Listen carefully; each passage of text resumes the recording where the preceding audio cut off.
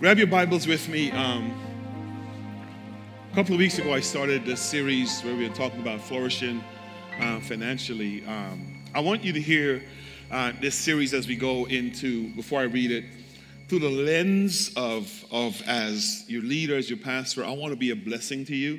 I want to at least enable us to get to the place where we can hear God speak to us to help us change our lives and to turn things around financially in our own life. More times than often when you come to church and you hear somebody's going to talk about finances, it's a difficult subject. It's a uncomfortable subject.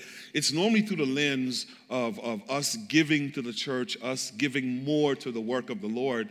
But today I want to give back to you. Come on, is that all right, y'all? Come on, I don't want you to hear this through the lens of I gotta give. Don't hear that. I want you to receive what God has in store for you so we can turn our own individual lives around. Is that all right? More times than often we come to church, we hear the spiritual man, the spiritual man, the spiritual man, the spiritual man, and the spiritual man is normally good, but then the physical man is a mess. Or the physical person. So not only do we have to deal with the spirit being, but there is a physical component of us where we have to make sure we're healthy physically and we're also healthy financially. Come on, y'all. Amen? So I think that's part of the holistic approach to this gospel that the church is obligated to, is that we need to teach people holistically. So today, I want to pick up what I was sharing a couple of weeks ago and revisit some things, but I want to be just upfront and honest with you all as you work through the Word of God, because I think if the church is healthy holistically, the world sees God differently. Amen. Come on. Y'all all right with me? They see God differently. So grab your Bibles. Let us pray. Go to Genesis chapter 41. And down specifically through verse 33. And let me read there, and then we're going to talk through what the good Lord has in store for us. If you're there, say amen. Verse 33 opens up by saying this: Now, therefore, Joseph saying to Pharaoh, let Pharaoh select a discerning and wise man and let him over the land of Egypt. Let Pharaoh proceed to appoint overseers over the land and take 1/5 of the produce of the land of Egypt during the 7 plentiful years, and let them gather all the food of those good years that are coming and store them up again under the authority of Pharaoh for food in the cities, and let them keep it.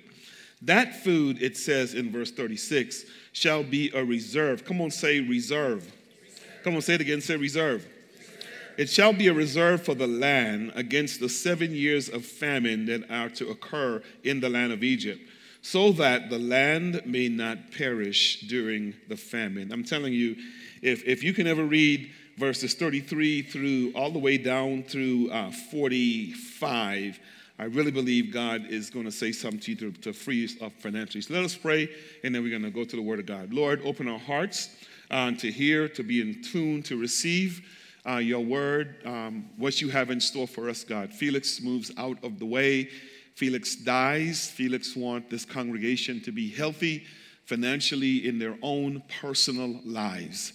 So through me with clarity, God, with soundness of speech and mind, so your body can be whole. We give this to you, God, so bless and have your way. In your name we pray and thank you. Amen. Amen. Turn to your neighbor real quick and say, neighbor, let's get ready to dive in. Good. So I want to, since this is such a heavy subject, I want to kind of start light a little bit, right? So I got a couple of things on the screen that I want to read to you just to kind of set the tone. So this one's a couple of comics. I have learned that in every language, money speaks. It says goodbye, says adios, it says whatever that word says, and then it says, yeah, whatever. Then it says sayonara. Okay, I'm glad y'all can read that. Good, yeah. You kind of get, money just has a way of speaking to us, doesn't it? It's like, I'm leaving your pocket, I'm leaving your wallet book, and I'm going over here. And then you're like, where'd my money go? I told you I was leaving, and we missed that. So it speaks and it communicates to us. So look at this one. I was jokingly saying, and I got to put jokingly saying this morning, my wife ended up busting me that this is her problem, but that's not her problem. She's a banker, so she knows better. It says, how can you say, this is the lady telling the bank teller, arguing with her, that I don't have money in my account. I still have lots of checks in my checkbook. Is that crazy or what, right? How you can tell me my checkbook still have checks in it? And the sad commentary is, right, a lot of us live life and we manage our accounts that way. We just look at the checks and we just write, and never balance the account. And we wonder what happens when the check just kind of drops on the floor and comes back up to the ceiling. Okay, here's another one. I've always told my people, you can't take it with you, but Harry must not have been listening. Man's going to his graveyard, but he's carrying stuff with him. Here is one of my favorites, if not my favorite one. Notice what it said. The $100 says, I had a good life, nice house, fast cars, great vacations, and expensive restaurants. Here's the dollar bill. All I ever did was go to church, go to church, go to church. Here's a $100 bill. What's a church? Yeah. That's hilarious. Yeah, come on, y'all. Y'all know that's funny. Yeah. I know we're in church, you're like, oh, that's wrong. Well, that's what makes it funny, right? Yeah. That the $100 bill is saying that. So as we kind of talk this subject matter, one of the things I want to begin by saying, most of us spend tomorrow's money today when we don't even have it yet. Is that we find ourselves in this financial predicament, and the calamity that we find ourselves placed in is because we don't do a good job with our financial resources. And we spend today what we hope will come in tomorrow, such that when tomorrow comes, it's not even available to us. And the sad commentary, and I'm speaking specifically to the Church of God and to the people that are here, is that we live in denial about the predicament that we find ourselves in. What we do is, as opposed to being better stewards of God's resources, the resources that God has entrusted us with, we place the obligation on God to provide for us when God has already given us everything we need to be providers for ourselves. So here's what we do, right? How you doing, sister? How you doing, brother? Man, I am blessed and highly favored of the Lord, and all is going well. When financially we're broke down, we're broke, we don't have resources, we don't have the finance to do what God would want us to do, but we're praying, we're hoping for the check to come in the mail at some point in time, when the whole time, I want y'all to hear this biblically and spiritually, God is saying you can do something about the predicament that you find yourself in. And we become so spiritually minded that we don't pay attention to that, and we miss what God is saying to us. So hear me say this. God does not want his children living in poverty. And don't make the mistake of leaving here saying, oh, he's one of those prosperity preachers. That is the furthest thing from my mind. It's not in my DNA. I am not a prosperity person. But I really do believe, if we follow the Word of God, that there's principles that are taught in the Word of God to get us to be where we could have us to be. We have to be careful of living above our means, because it traps us financially. It ties our hand, and we're not free to enjoy the abundant life that God wants us to enjoy. So today, I want to just continue the teaching that I started 2 weeks ago, and just revisit this exact same passage and share some of the same principles. We're going to share the same things I said with you a couple weeks ago, but I want it to resonate. I want it to get in your spirit so you can hear what God is saying. So as we move into this teaching, I want you to point to yourself and say, self, I must be careful to avoid the debt trap. Yeah, come on, turn to your neighbor and say, neighbor, you should be careful of avoiding the debt trap. Let's walk through this. So there's a couple of things I want to talk to. Number one, avoid the debt trap. Listen to what the debt does to people. It says the average credit card balance is about $6.6 thousand according to Experian in 2018, right?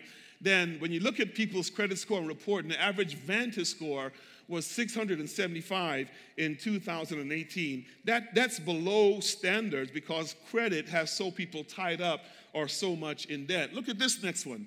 The total revolving consumer credit debt reached 1.027, and that's trillion with a T, in March of 2018. That's according to the Federal Reserve. That is ridiculous.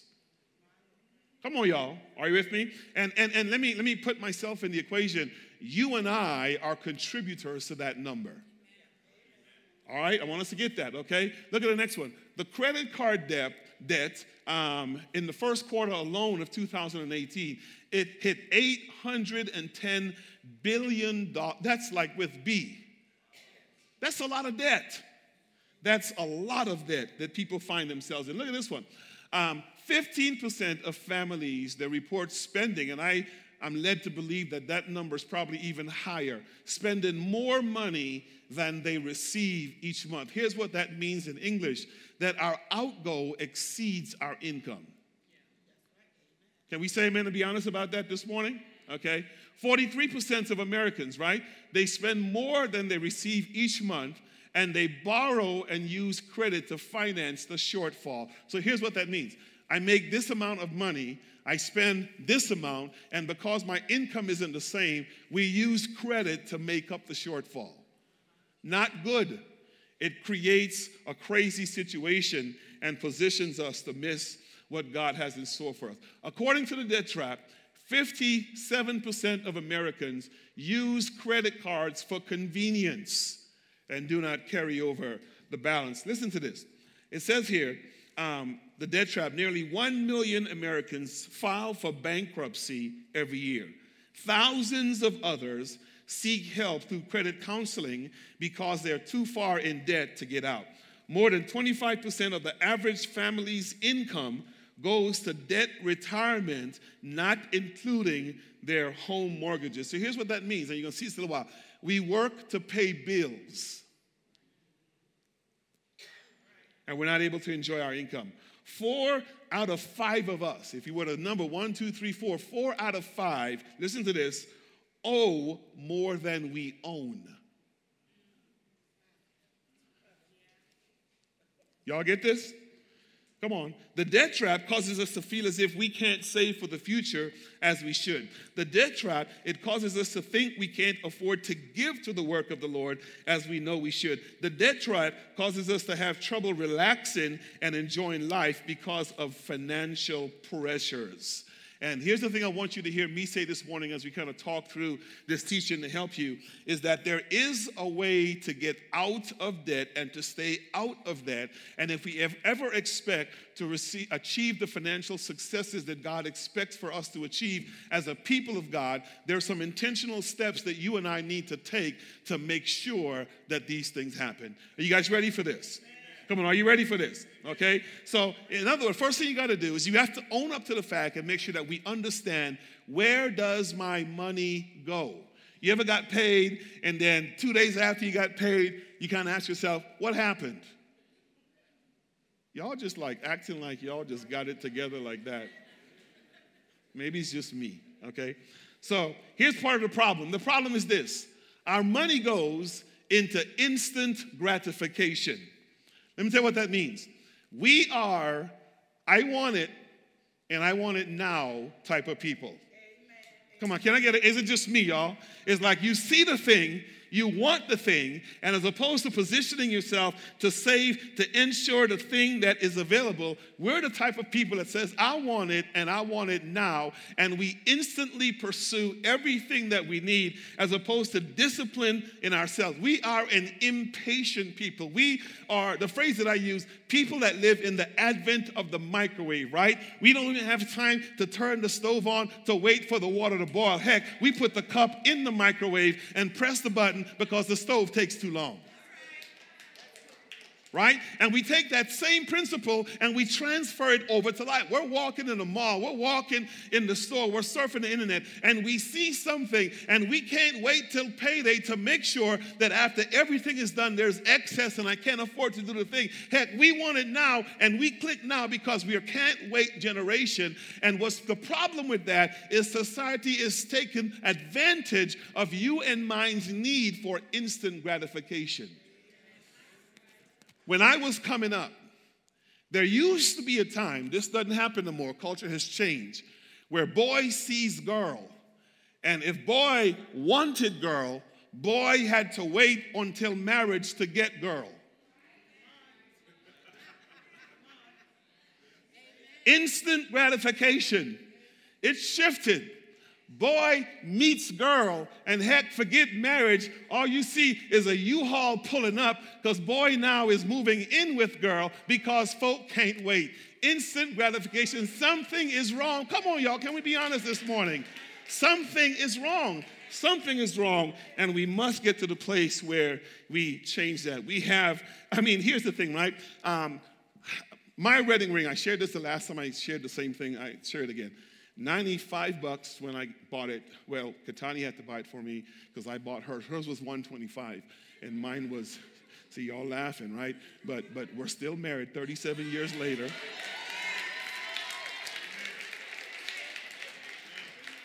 And we still got the same ring. At least half of us do. And, right? Here's what happens now. Girl meets boy, and here's what she says to him. That ring better cost at least 10 grand. Come on, y'all. Ask yourself, look at your ring right now. Look at them blings in there, right? And ask yourself how much you spend. And here's the point. And more times when we did that, you couldn't afford it. It was paid for by the time we walked down the aisle. Because you know what? We had to put it on layaway. And we had to wait till it was paid off for the wedding. There was some value in not doing things instantly, right? There's a story, I'm sharing this first story, of a man who got his the burglar stole his wife's credit card, and the man refused to report the fact that the credit card was stolen because the thieves were spending less than the wife. Terrible. But that's instant gratification, right? That's like terrible. But he said, this is cheaper than me getting it back and giving it to her. Because that's terrible. But we need to be careful of that. Instant gratification gets us in trouble every single time. And the thing that I want you to realize about this is that the media or social media is very accommodating to what's happening within you and me. Here's what happens. You go on Google and you Google a particular product, right? All you're doing is conducting research. Next time you're on Amazon, notice what the banner is. You kind of get what I'm saying? They are showing you the stuff, how to get it instantly, and then you say, well, forget this, I'm going to wait. Let me just go over on Facebook and see what's happening. That thing follows you. Come on, y'all. Y'all know I'm telling the truth, right? We are in a consumeristic society, and culture is set up such that it's designed to take the resources from us, and if we're not cognizant of where our money goes, it's going to catch us every single time. Amen. Repeat after me. Say self. Be on the lookout. Here's another place your money goes, right? It goes into wasteful spending. If I were to be honest with you, that's my problem sometimes, right? My wife says to me, you got too much stuff. Get rid of it. You got too much stuff, right? Wasteful spending. We see something, we want it, we buy it, and we don't even need it. So here's what I said to you last week. We end up buying stuff to impress people we don't even like. Wasteful spending, right? But we got to wow. We got to, oh man, you like those shoes? Oh, you saw that dress you saw? You kind of can't even afford it. You've got to be cognizant of that, to be careful that we don't find ourselves in this. So notice, let me give you just a little picture of how this works, then we're going to walk through. So here's some industries that want to take your money from you, right? There's a merchant who makes the product. There is the advertiser who sells the product that the merchant made. There's the media who markets the product that the merchant made, that the advertiser advertised. And then check this out. If you don't have the money, there's a credit agency that'll give you the Come on, y'all talk to me. Y'all be honest with me, amen. I'll never forget, this is my personal story. I think I was 20-something years old, and I have this sin with fast cars, right? And we were living in Tucson at the time, and I was watching, I think it was a sports game or something like that. Then all of a sudden, the commercial was about less than 10 seconds long. Shoo! And then the sign came up, Ford Mustang. Next thing, I'm like a dummy. Going to the Ford dealer, right? because the merchant made the thing, the advertiser advertised it, the media showed it, and I came home, look, baby, look what I bought. The credit agency got me. Now, I know I'm not just talking to myself. All right? Can we be honest, y'all? You see that thing that's in you that you wanted all the time, and they have a way of showing it to you. So be cognizant and be careful of that. Here's another thing that wasteful spending goes into, right? Keeping up with the Joneses. Oh, come on, y'all. Can we be honest? Keeping up with the Joneses. Because your neighbor got a new fence, you got to get a new fence. Come on. Because your neighbor got a new snowblower, you've got to get a new snowblower. You don't even like your neighbor. Come on. Because your coworker got a new car, you've got to get a new car. And you don't even like your, come on, can we be honest this morning? Because your family member moved, now you got to move because you don't want them to have a bigger house than you had. Because they got a new refrigerator, you got to get one double the size if you need it, because you're trying to impress people and keep up with the Joneses. Stop it. My personal story, as a young guy, I was 20-something years old, young preacher, and I came up in the Baptist era, and here's what the Baptist church looked like, right? They had the pulpit, and they would have the chairs for the preachers that would sit in the pulpit. Y'all, any Baptist people in here? Come on. And then when you walk in, are you a reverend? They'd walk you right down the center aisle and put you up in the pulpit, and you sit with all the preachers. Now, y'all move in the Baptist days, I mean, the thing about being a good Baptist preacher is you had to be color coordinated. Oh, come on. Yeah, you wasn't preaching. You couldn't walk in a pulpit with raggedy stuff, right? And you're looking at the corporate guy that I had to outdo every preacher, man. Come on, I couldn't let them outdo me. So I'd go every week, I'd come with a new tie. And you know the tie can't cost $50 because brothers will bump up on you and flip the thing over to see who made it. Come on, y'all. Y'all don't know nothing about that? Yeah, and if it ain't made by the right person, they're like, please, whatever.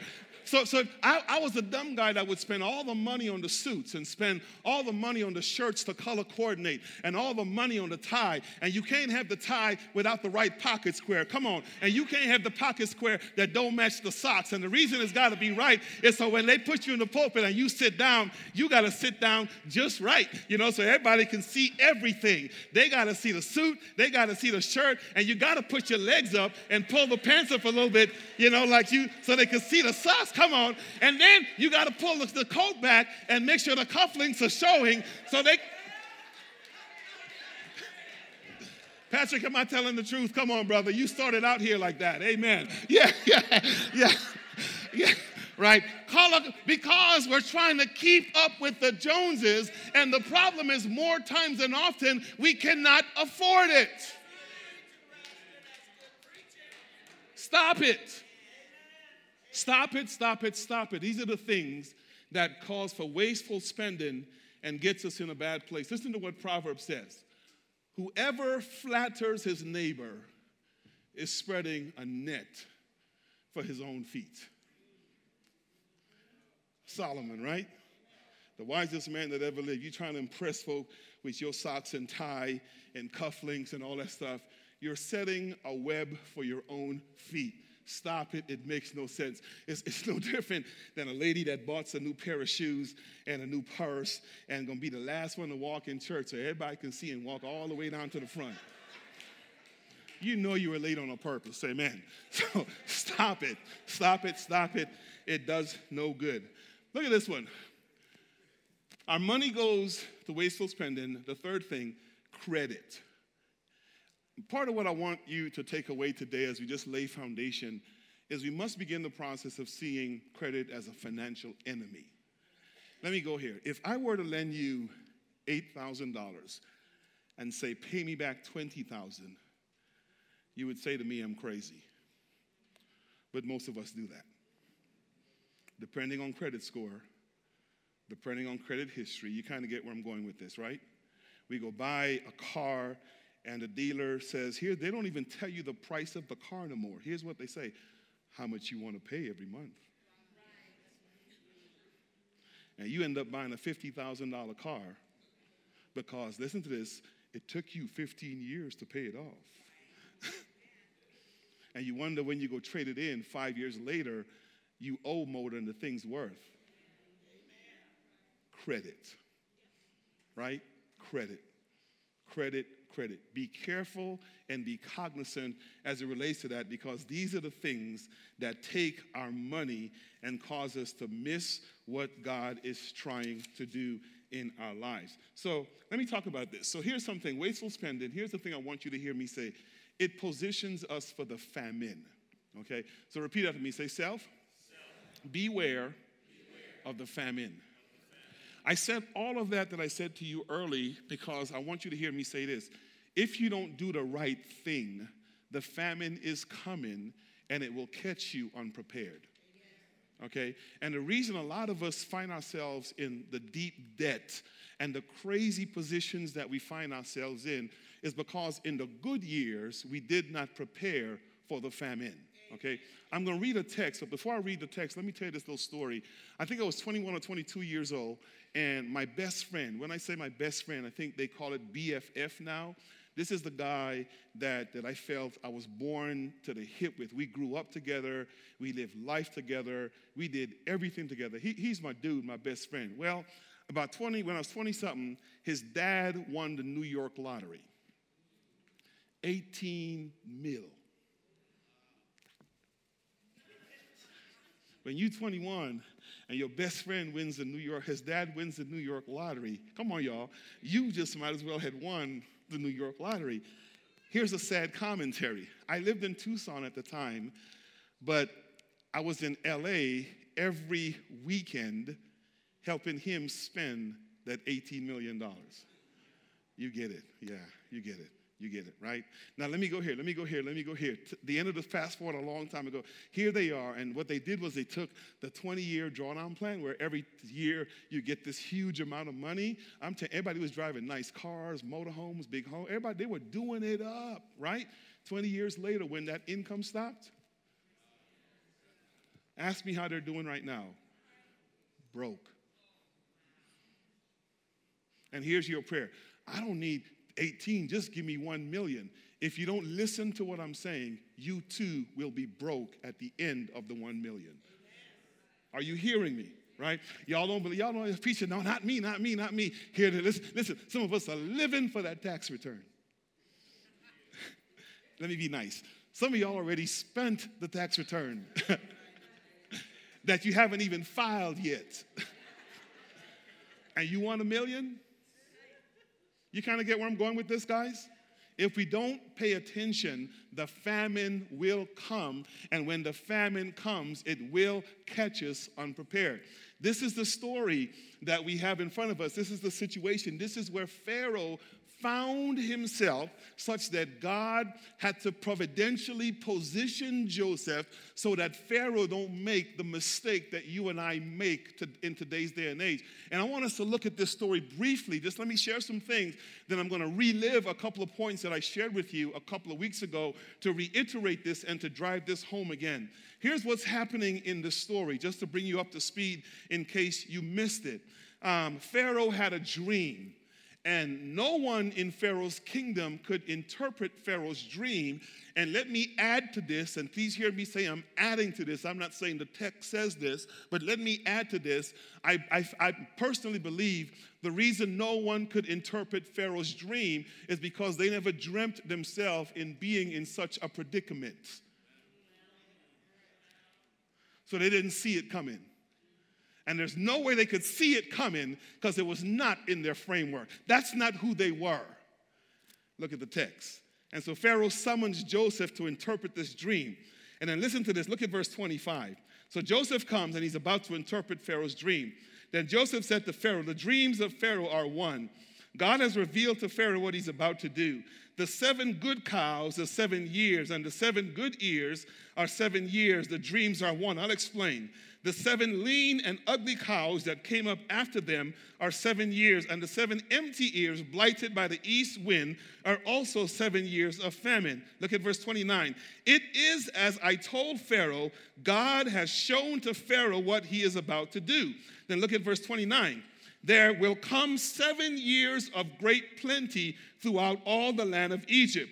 But after then, there will arise 7 years of famine, and all the plenty will be forgotten in the land of Egypt. The famine will consume the land, and the plenty will be unknown in the land by reason of the famine that will follow. For it will be very severe, and the doubling of Pharaoh's dream means that the thing is fixed by God, and God will shortly bring it about. So notice verse 33. Then Pharaoh said, now therefore let Pharaoh select a discerning and wise man, and set him over the land of Egypt. Let Pharaoh proceed to appoint overseers over the land, and take 1/5 of the produce of the land of Egypt during the 7 plentiful years, and let them gather all the food of the good years that are coming, and stir up grain against the authority of Pharaoh for food for the cities, and let them keep it. Look at the next phrase. That food shall be a what? Come on, say reserve. Shall be a reserve for the land against the 7 years of famine that are to occur in the land of Egypt, so that the land may not perish through the famine. Now, here's my take on this text, on why God needed to position Joseph to interpret the dream for Pharaoh. And I need to make this clear because I think that was my problem, and I think that's a lot of our problem, is that a lot of us don't see the famine coming, and we live for the now. And now I am the guy that's of the position that because of Pharaoh's current position, because of him establishing world dominance in the world at the time, heck, he was the Pharaoh of Egypt. He had the army that's above armies. If he needed money, he could make it. He was building cities, and he had people to build cities for him. There was no lack that Pharaoh had. And you mean to go to a person like that and say to them, 7 years from now, you're going to be broke? They would say to you, you're stupid. You're crazy. I've been on this job for 40 years. There's no way I'm going to get fired right now. I've got tenure. I've got seniority. I've made all the monies in the world. There's no way the famine is coming to me. It's going to come to you before it ever hits me. Am I talking to somebody yet? And because he could create whatever he wanted, he got comfortable living paycheck to paycheck because he knew the next check was going to come and it could supply what he had then. And God said to him, the checks are going to stop. And Pharaoh was like, what? What does this mean? I don't know what this means. I see 7 fat cows, and I see 7 thin cows come out of the Nile, and they eat the 7 fat cows, and they still look thin. I see a field of stalks there that's healthy and plump, and I see these thin things that are withered away by the east wind. They come and they eat up the healthy one, and they still look thin. What does all that mean? And Joseph is trying to say to him, you can't see it because you fool yourself into thinking that your present predicament is permanent. The famine is going to come. And if you don't prepare for the famine, it's going to catch you unprepared. I hope you're listening to me in this text, because that's been my problem. Young corporate engineer making all the money in the world and living from check to check because the next one was fat enough to cover me for a month. But the day would come when God would say, enough is enough. And some of you have been there. And the reason, please don't hear this offensively, but the reason you had to go to the unemployment line was because you had nothing saved up when the famine came. The reason we had to go to the social service agencies of the world for assistance is because we had nothing prepared when the famines came. Because like Pharaoh, we fooled ourselves into thinking the famine would never hit me. And the sad commentary is, here's my story. The first week we did this, we had never been taught that a famine will be coming. So we don't know how to prepare for that. Because grandma then was always in the famine. Oh, come on, y'all. Grandpa then was always in the famine. And you vowed to yourself, I'm never going to be in the famine like grandma then. So we went to college and we got a better job and we did better. But when you look at it at the end of the day, our bank account shows us we're in the same predicament that grandma and grandpa them was in. Can we talk honestly this morning?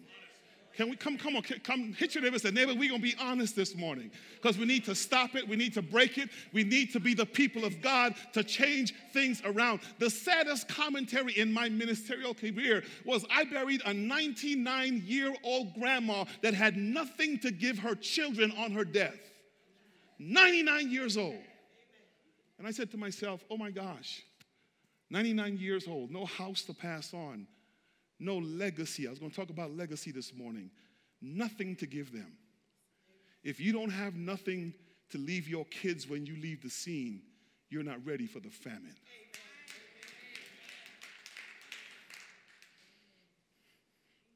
So Joseph says to him, the famine is coming, right? Because when you spend wastefully, it positions us to experience the famine. So here's the first thing we got to do. Accept responsibility, right? Say, I didn't know. Come on, say, I didn't know. Say, I didn't know. Say, because here's what you and I do. Here's what you and I do. We're so holy because we fast 3 times a day and 5 days a week. And we don't miss church. Matter of fact, we so holy at 10:45, we're already sitting there praying, waiting for worship. We got it like that, right? And so here's what that happens. When the famine hits, because we're so holy, and all of a sudden you go home and the fridge stopped working, Lord have mercy, that's a devil. So we come back to church, 10:45 before worship. Y'all prayed for me. The devil done got in my fridge. The devil did not get in your fridge. You did not prepare for the famine. And you're blaming the demons for your lack of preparation. Come on, y'all, let's be honest this morning, right? You driving down the road and then your car gets flat, and because you don't have money to buy new tires, Lord, the demons are attacking me. Oh my gosh, they done got in my fridge, now they're in my car. Then you go to wash your clothes and the washer and dryer, oh, it's just demons all over my house. Prayer ministry, ain't no demons. You weren't prepared for the famine. Because I bet you had the bank account, there would be no demonic influence in your house. You just buy a new one. See how we spiritualize things? Can we be honest this morning? And God has sent Joseph to tell you that the 7 years of plenty is only going to last for a while, and the 7 years of famine is going to come. God said it. And here's what Joseph said to Pharaoh. Pharaoh, by virtue of the fact that God has repeated the thing, it will happen. So when it happens, don't blame the demons. God said it. God said it. God said it. Are we prepared for it?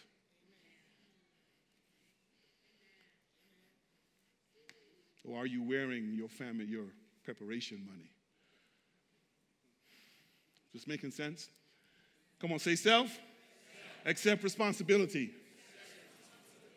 Lazy hands, Proverb says, makes a man poor. But diligent hands brings what? Here's what Joseph said to Pharaoh. For 7 years, go to work. Do this, do this, do that, do that. And I'll talk about that in a little while. If you don't do it, you're going to be poor because the famine is coming, right? So here's the next thing. Acknowledge the bondage, right? After we accept responsibility, we must get to the place where we say, this is a burden. I don't know about you, but I'm sick and tired of being sick and tired, right? Come on, y'all. Enough is enough. Is it just me? Enough is enough, and we want to do. I want to live an abundant life. You kind of get where I'm going? I want to be blessed. I want to do. Come on, y'all. Come on. I want to do things God's way. So I'm going to listen to what God is saying to me in His Word, so I can be who He would have me. So I have to accept responsibility. So because a lot of us have not yet accepted responsibility, here's what our life looks like. I owe. So off to work I go. And listen, the only reason we work is not to enjoy life, but it's to pay back creditors. You get it? So your motivation for getting a job is not to enjoy life, it's because you got to pay somebody back. Where'd that come from? Nowhere in Genesis chapter 3 and 4 do we see God saying to Adam, till the soil so you can pay me back, or you can pay back the creditor. The principle was work to enjoy life, work to enjoy life, work to enjoy life.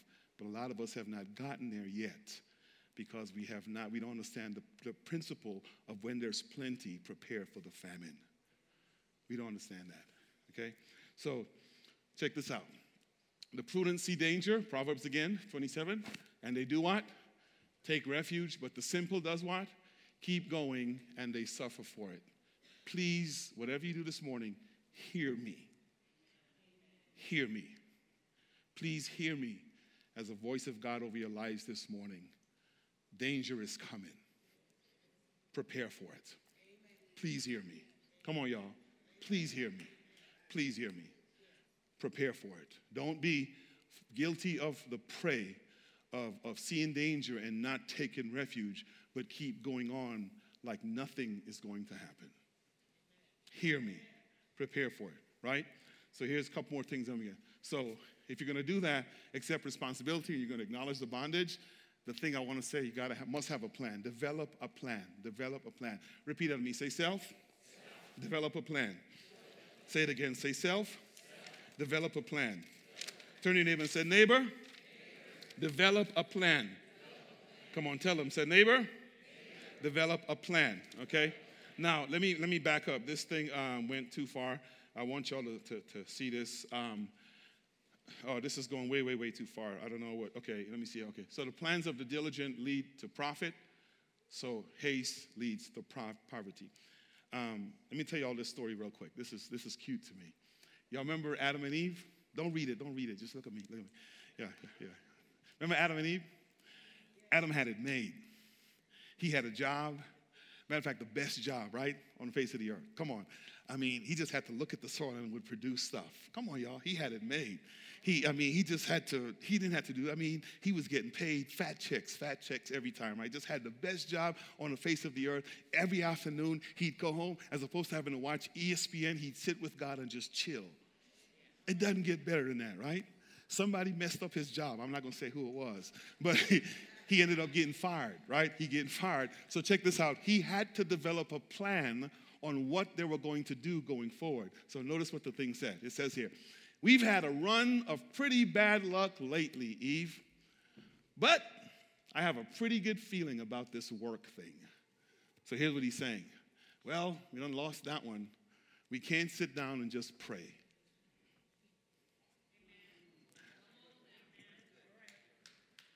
Y'all miss that?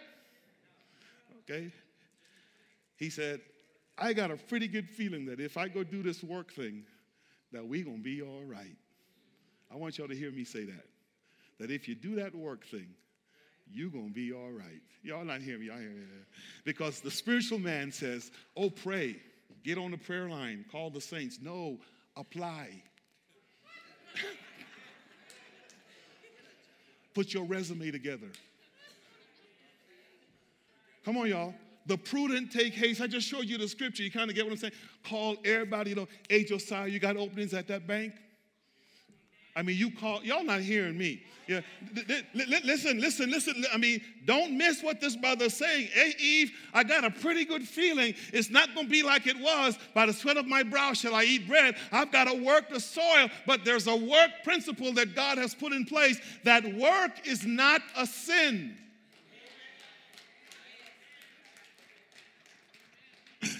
Some of us fool ourselves into thinking it's a sin to work. No, there's a blessing there. Does that make sense? So watch this. Watch this, and then I'm going to share it. So here's what Joseph said to Pharaoh. Watch this, guys, and you can't make this up. This blew me away when I saw it in the Word of God. Look at verse 33 of chapter 41. He says, now therefore let Pharaoh select a discerning and wise man and set him over the land of Egypt. He said, let Pharaoh proceed to appoint overseers over the land. Watch this now. Hey, Pharaoh, here's what you need to change.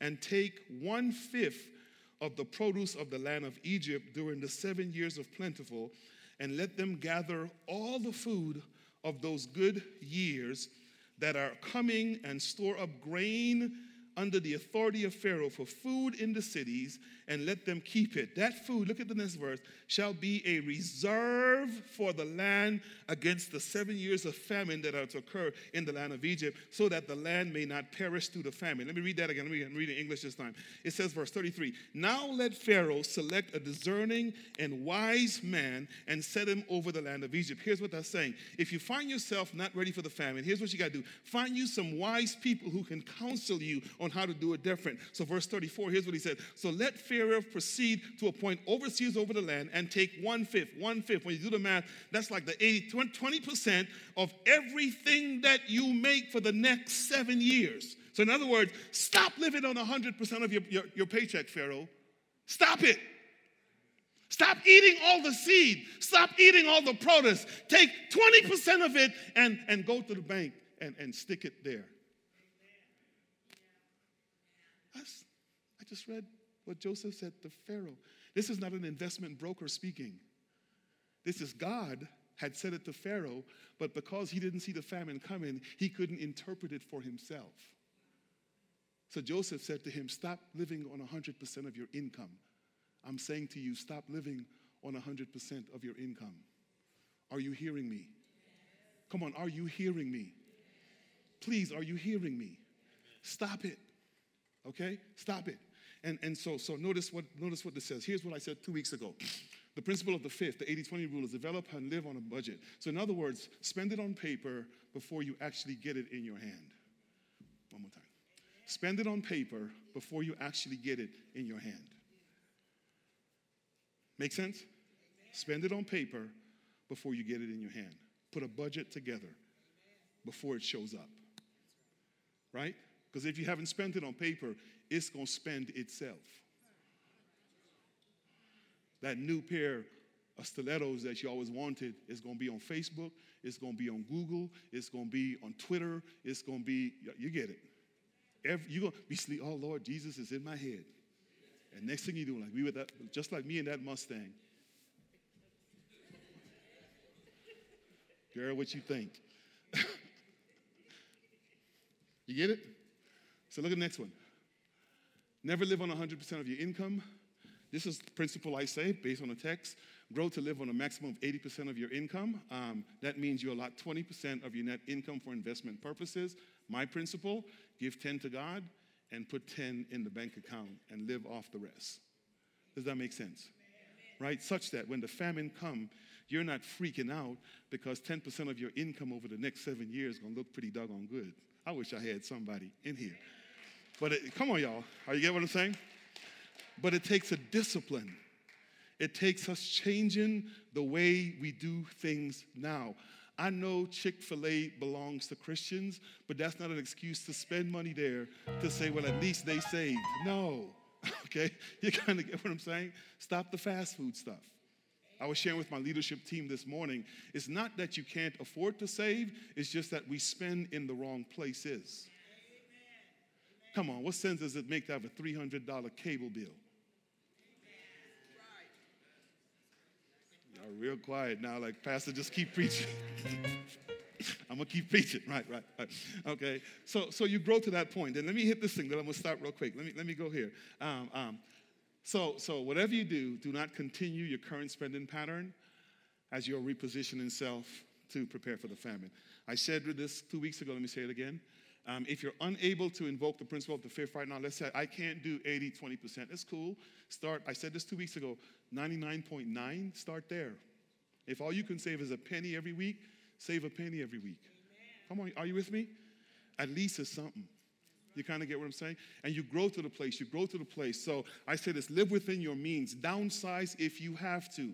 You don't have to have the biggest house on the block. You're impressing people that don't like you. You kind of get where I'm going? Okay? Downsize, jokingly, I said, sell everything except the children, right?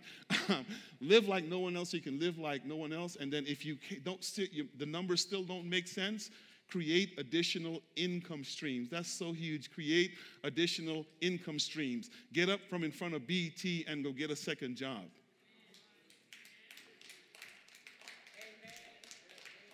Do what you have to do in the interim to position yourself to be ready for the famine. Does that make sense, guys? And then submit to the will of the Father. And then I'm going to say this, start immediately. So I'm saying don't leave here without having made the decision to do things differently. And then finally listen to this. Money moves from those who do not manage it to those who do. That is so true. Dave Ramsey said this, right? Because here's what the deal. The reason my friend lost the $18 million after 20 years is because somebody had decided they put a management plan in place on how to take his $18 million from him. And he didn't have a plan to talk about how to keep my 18 million and turn it into 36 million. And that's a lot of our problems. We have no management plan.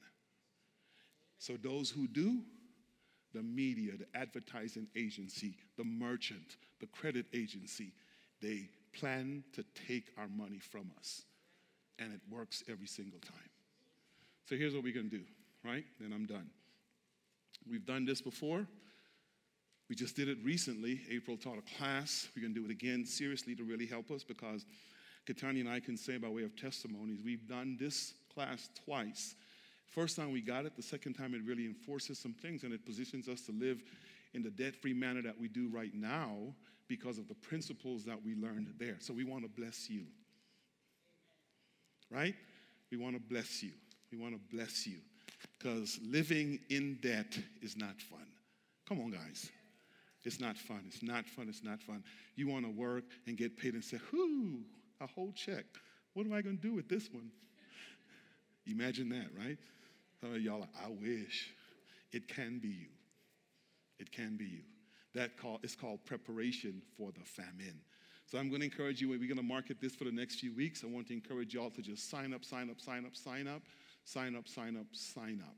Because there's some freedom that God wants to do to get us to a place where we can really enjoy life and have it more abundantly.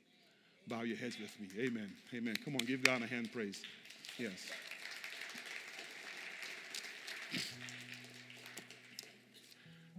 God, you're wonderful. You're awesome. You're gracious. I'm amazed every day that the 80-20 rule is in your word, that I shouldn't live on 100% of my income. It's there. Forgive us, God. Scripture is whole. Everything we have, everything we need, it's there. Forgive us for missing you, God, because we get caught up in just the worship. We get caught up in the experience, in the encounter. We miss the practical aspect of life. We repent, God. We repent. Some of us can't afford to send our kids to college because we didn't prepare for the famine. We repent. Some of us can't retire right now because we didn't prepare for the famine. We repent. Some of us can't buy a home right now because we did not prepare for the famine. We repent. Thank you for second chances. Thank you for third chances. Thank you for being a gracious God. Never again, God, will we find ourselves in these places. We're going to listen to what you said to Pharaoh through Joseph.